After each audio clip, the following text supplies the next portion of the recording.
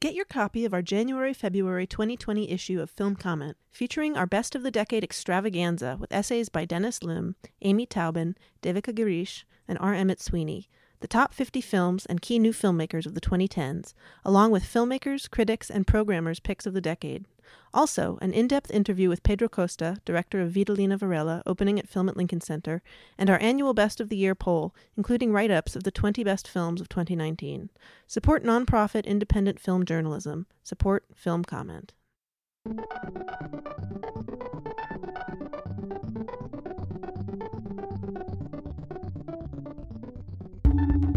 Welcome to the Film Comment podcast. My name is Nicolas Rapold, and I'm the editor-in-chief of Film Comment. Vitalina Varela is the beautiful new film from Pedro Costa, and it's the cover of our January-February issue. Jordan Cronk spoke with Costa about the film's story of a Cape Verdean woman named Vitalina Varela, who comes back to Lisbon for the funeral of her estranged husband. As Cronk put it in his feature, Costa has been developing his approach into a new kind of dramatic portraiture. He has become a touchstone for an entire movement of contemporary art cinema, ranging from documentary to the avant-garde. Vitalina Varela next screens in the Sundance Film Festival, followed by an exclusive theatrical run at Film at Lincoln Center in February. It showed in the main slate of the New York Film Festival, where I spoke with Pedro Costa about crafting his deeply moving and technically virtuosic film. Let's go to our conversation. Welcome to the Film Comment podcast. This is a special interview edition. We're here at the New York Film Festival with Pedro Costa, whose film Vitalina Varela is looking beautiful on the big screen here. And I'm very pleased to be sitting down with him to talk about it. Where to begin? I mean, this is a movie where even on the link that I had to see it at one point to review for this, it's the power of the images and still come through. I mean, I'm curious, just to start off with the imagery in the film, what sort of work do you do after shooting in terms of the imagery, in terms of colors or adjusting it digitally? It's an underappreciated part of the process, I think. Mm-hmm. There's considerable work that we call color correction. Yeah, I've always liked, even if we sometimes do a big change in color or in tone, even if we go back exactly to the original, more or less original colors and the original take. It's a work I like to do, and I have very good collaborator with me, and it's been for lots of films. It started with restoration of, now we have to do this kind of things for Blu-ray and stuff, so yeah. There's that practice of going back to older films and trying to bring a little bit of the old colors or the old tones. It's a work I like a lot. Everything from the editing to the color correction to the sound editing and mix is something that I liked since the beginning. And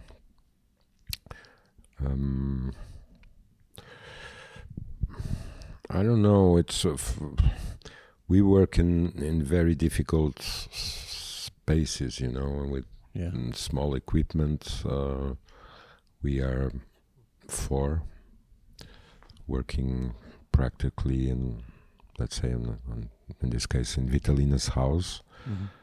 Mm-hmm. All of us around the camera. I mean, our sound director is sometimes a little bit absent, but while we do the light, is collecting sounds for later for sound editing, like children playing at one point, whatever. Yeah. He's free, and he walks the neighborhood and tries to collect things that he likes or that he knows I like and I need, especially. So the obstacles, the difficulties, the limitations of money also, because we can't have everything, and force us to work more. Mm-hmm. Yeah. We like to work. We like to discover things. We have time. I've organized myself and the shooting so that we could have time. This idea that time is money is completely horrible for me, and it's a shame that film cinema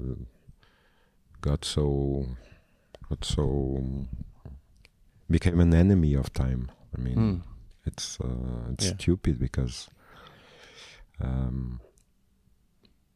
even more in my case with Vitalina, Ventura, and all the other actors, they are not born with all the knowledge, and I don't know, and all my friends that work with me, we're not sure of anything, and we are afraid.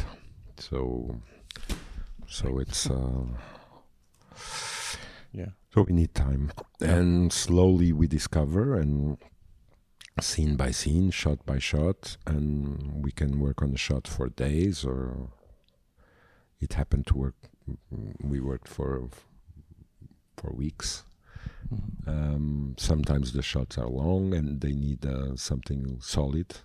They need something, and in general, everything comes together slowly, but at the same time. I mean, words and gestures and light and everything blends together. So the work is done at the same time, and just, Yeah. Well, maybe we can talk about a couple of the scenes in particular. The opening procession. It even just from the first image that we see, which is of the wall being lit, and then slowly the figures are creeping into the foreground. Could you talk about setting up that series of shots then? Well, it's a shot that we knew that we had to do in the night, because there's a lot of people. Actually, the duration of the shot is much longer, so there's much more people. The line of men was very long. There's, I don't know, 30 or 40. They're all from the neighborhood, and we knew it could be a long night. It was a cold night in winter. Some of them are already, are old. Some are not well, ill. So that counts. We should be careful, but we prepared a lot this shot. So we went there 2 or 3 times. We shot it with ourselves. So that's just doing the movement, the procession, and I had a certain idea of the light. Leonardo, my friend, had maybe his, and we met somewhere. I always thought it could be like a parade of old soldiers or something like that, coming from the battlefield, or coming home, or again, we did it with a very limited amount of light. I think we did it with something called parallel beams, which they are not, instead of lightning directly, the spot on someone or a wall or whatever, you reflect the light first on a kind of mirror. Okay. So different intensities and diffusions exist for these mirrors. And the disposition and the intensity of this light creates a nice something that we like. So that was done with that. A long preparation, 2 or 3 days, nights preparing, and then we did it in one night. And then we did it for the sound, just for the sound, for the the steps, and that's very important too. But it's one of those big efforts that sometimes we have on the film when we go out of Vitalina's room or the elevator or the kitchen or the toilet. For us, it's like Ben-Hur. Yes, this is the grand shot. I also like how you maintain the outline of the grave stones in the top right there. I mean that seems like quite a challenge to keep that so crisply defined as well. It's a little bit of light too. Yeah. And that shot had a little bit of correction. Nothing false, let's say. No chromas, no. But we had to bring some things up, some tones, some spots of the frame needed some more exposition or less shadow, etc., etc. And something we do in every shot in color correction, but especially we try to do it, and that's perhaps our I wouldn't say obsession, but our care, and we have to take care of that as seriously as we can, is the skin. I mean, the skin, when we say it's a bit cold talking like this, but if you do a close-up of Vitalina or Ventura, I mean, you should be careful. They have dark skin, they have skin that reflects a lot. Reflection of light is very hard on people with black skin or dark skin. So we have to be very careful and very, have a certain gentleness. So we spent long days doing, for instance, close-ups or medium shots, because I really need the skin to be correct, or what I feel correct, and not just a splash of brownish. No, I mean that's something that people in Hollywood. I mean, often people critique how Hollywood shoots people, a variety of skin tones.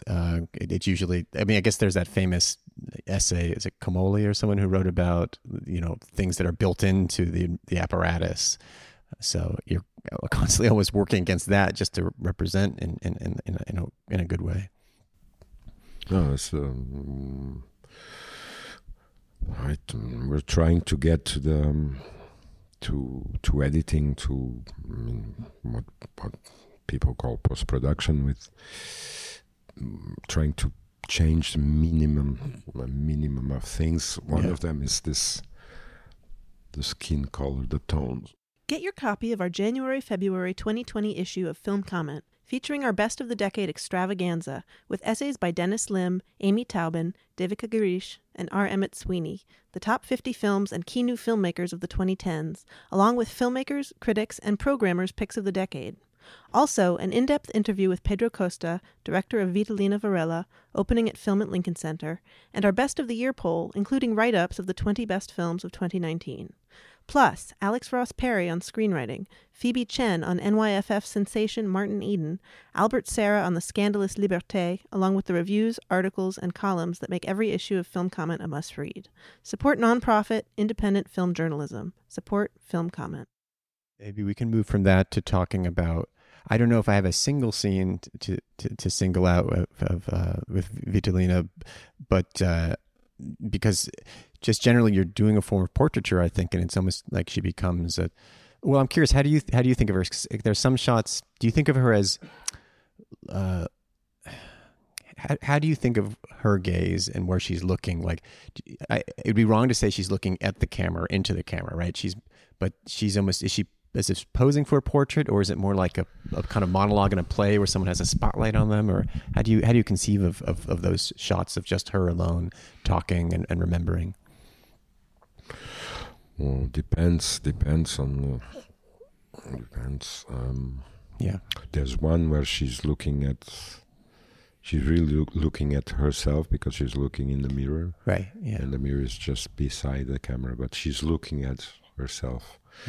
And that just plainly came from my days and nights spent talking about what could we do in the film. What were we going to talk about? What kind of moments? What kind of stories? How would it be? Should we write something or not? Etc. etc. And those nights and days we spent in her room, the room you see 2 or 3 times in the film. We were there. It's the back part of her house. It's quiet, and all these afternoons and mornings she was always looking at herself. It was very beginning. It was a bit strange for me because I couldn't understand why she was, and then it became a bit more made sense a little bit. She was I don't know, imagining herself a little bit younger and then much younger, and then with people around her in Cabo Verde, and then I think she was doubling her vision. I mean, trying to, sometimes in the mirror we're looking at ourselves, but at the same time you're completely detaching yourself from yourself. I mean, it's a kind of strange voyage. It begins to, it's like a kind of zoom or traveling shot, and it begins in your eyes and goes and a kind of space journey or something. You become a distant observer of yourself. That's what I mean. Yeah. And she gave me this impression while she was talking and telling me about her life when she was a 12-year-old girl. Her posture, eyes became, I think, went that way and became distant, became observers of that scene. It was a strange duplication or something. There was one Vitalina and another one.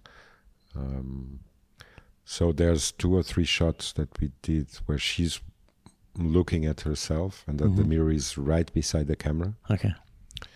It's a trick. It was a trick because I remember that, and it worked quite well. I think there's this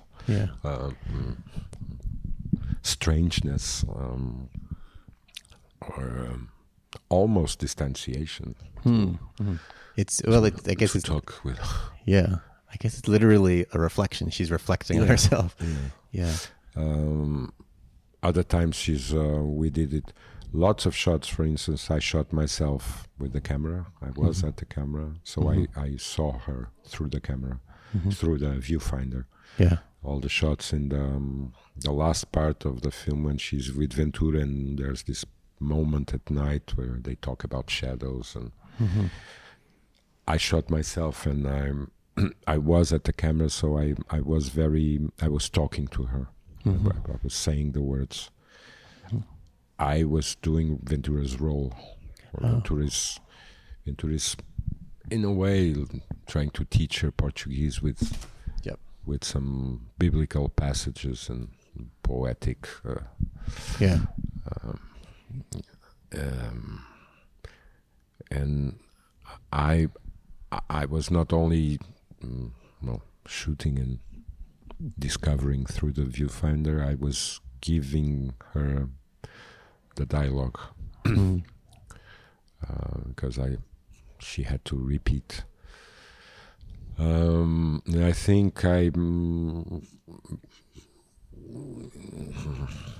don't know why it was intuition. I preferred to be there for her to see me there on the ground with the camera or standing right in front of her. I mean,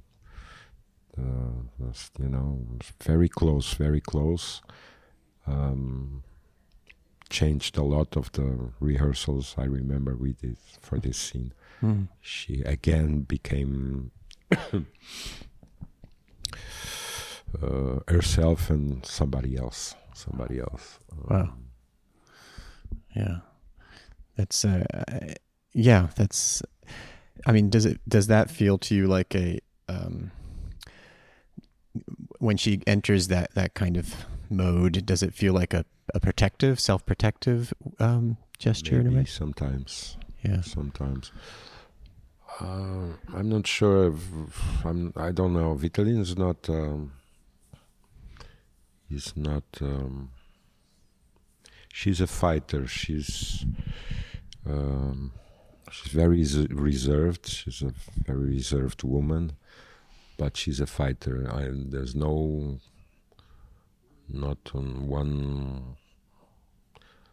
There's nothing of self-pity or like that. Yeah.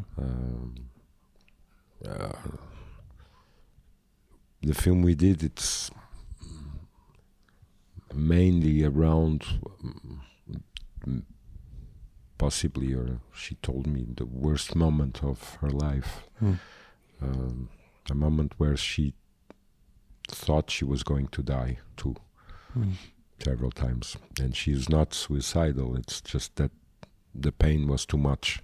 Yeah. The pain was too much. I think she concentrated her pain and the pain of her mother and pain of all of her sisters, and when I mean sisters, I mean women, and maybe the village, maybe that island, because this is, this has happened and it will happen again. It's the old story. It's a little bit what Chris Marker says in Saint-Soleil. Oh. I don't know if you remember, but what's the quote? Well, in Saint-Soleil there's a moment of, I don't know, 10 minutes. He shoots in Cabo Verde. Oh, Guinea, okay. I've heard about that. Some scenes. He goes there to see the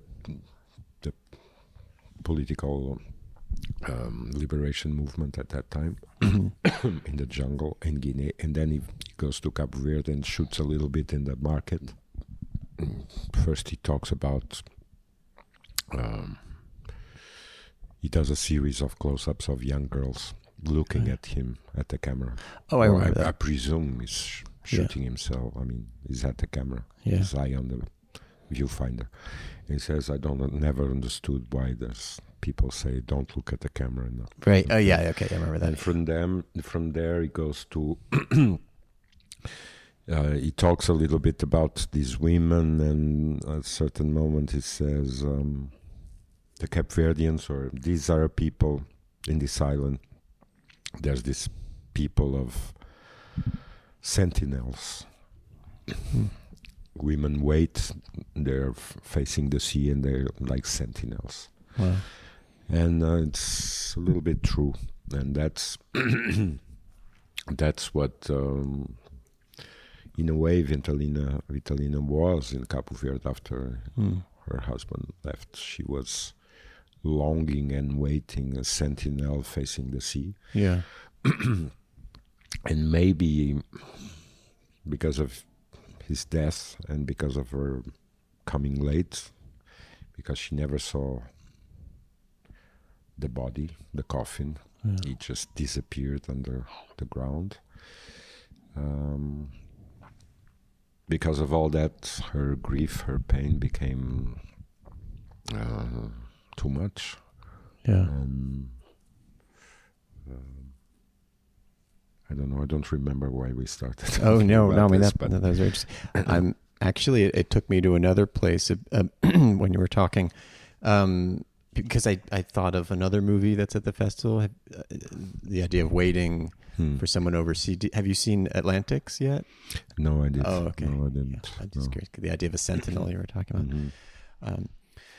Mm-hmm. Well, I thought maybe we could finish with one scene toward the end. I hope it's not a spoiler, but which I guess is a kind of a flashback, basically, to working on the roof of their house, and it's especially striking because everything has been in the night, basically, and there you suddenly, it really feels like when you wake up a bit. Could you talk about, I don't know, the brightness there, and how do you convey their youth at that point? I mean, the building kind of does it, just the constructing, they're just starting.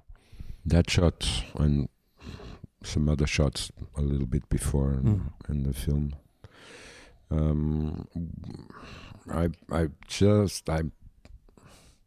was not very convinced until when we got into, I thought, the last part of the shooting. I knew, and that's what I proposed to Vitalina, that she would somehow get rid of all those men, those useless men. That's what she calls them. And she would end up a little bit, again, alone in the house, and maybe she could go finally to the cemetery or not. And then I just kept remembering, or that thing came to me often, a recollection, a memory of building a house in Cabo Verde, and building a house when she was still young with her already husband, but a boyfriend husband, and doing it right. Her obsession in telling me this was not, the romance of it. It was the precision in which the house was being built. I mean, the windows, the doors, how the floor, what should be made, the tiles, everything, how the bathroom should be organized and clean, and etc. It was so important for her that I took it as a metaphor of the film, actually. Yeah. We are builders. She is a builder. We are builders, not less, not more. Maybe not the best in the world, but we take care of things. And he didn't. He did a messy job. So there was this, he wanted us that we should understand that house was made with precision, with very hard work, and of course with love. But love was never said. It was there, but she insisted on doors, on wood, on cement, on brick, as it is in the film, actually. And when she comes to love, she can say it. She says, "You never saw it." That's the last part. She says, "And you never saw it." Yeah. So I thought, such a metaphor of this work, of a film. A film is also bricks and cement, in a way. Yeah, I thought we all deserve this. I mean, let's go. And so we went. Again, land of pharaohs for us. And we did that shot, and I tried, but it was not possible. Vitalina has a son and a daughter, and I wanted them to be in the roof. It's the son, not the daughter, because she was ill, but it's her son working. Oh, wow. Okay. Yeah. That's great. So there's a whole circle. Well, that seems like a very good place to conclude. But, well, thank you so much for talking about the film. You've been listening to the Film Comment Podcast with music by Greg Einge. You can subscribe to this podcast on iTunes, Google Play, or Stitcher. Film Comment is a bi-monthly magazine published by Film at Lincoln Center. Since 1962, Film Comment has featured in-depth features, critical analysis, and feature coverage of mainstream, art house, and avant-garde filmmaking from around the world. Visit us online at filmcomment.com to purchase a print or digital subscription to Film Comment, or check out our app available on Android, iOS, or Kindle.